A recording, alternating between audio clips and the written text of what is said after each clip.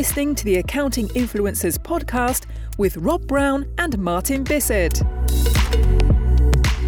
Welcome to the Accounting Influencers Podcast Network, a show to accounting and fintech influencers all over the world, going out 5 days a week. I'm here with Martin Bissett. I am Rob Brown, and we're talking about the topic of influence, why it's important for wherever you are in the world, because influence is currency and it gets things done.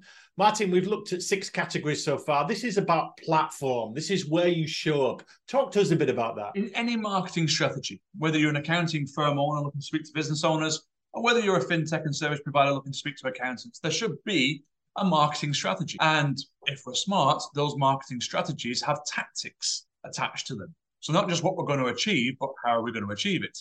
And in most architectures and marketing strategies, there's a section about how they're going to find you, how your audience is going to find you. Where can you be found? Can you be found at a website, for example? Can you be found in a Google search? But the second part of that is how you're going to find them. And therefore, it stands to reason that if you make sure that your content is broadcast where you know your audience is listening, you have got a chance of being found. So, for example, if you are trying to sell to accountants and no accountant you've ever seen or ever spoken to has ever admitted to looking at Twitter or being on Twitter, then there would be a very hard justification on you broadcasting on Twitter and the hope that somebody there is looking.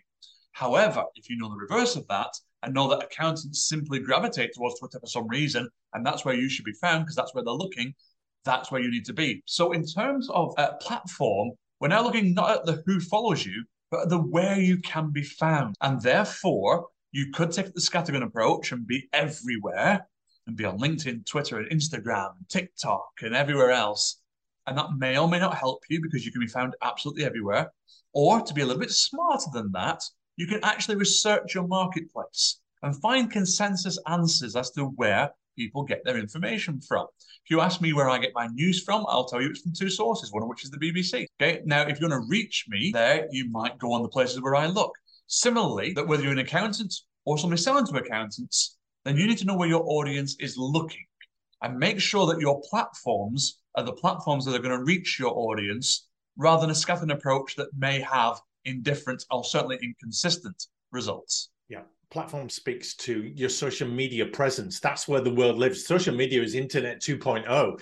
It's not just a series of dead blogs and websites. You are live and having conversations. It's your digital footprint. We know that people are living their lives by looking through their mobile phones and their laptops and devices like that. So your online profile, your personal brand, this multi-channel activity, wherever you show up, that speaks to your influence. It's no good having a great voice and great ideas if you don't have an outlet for that.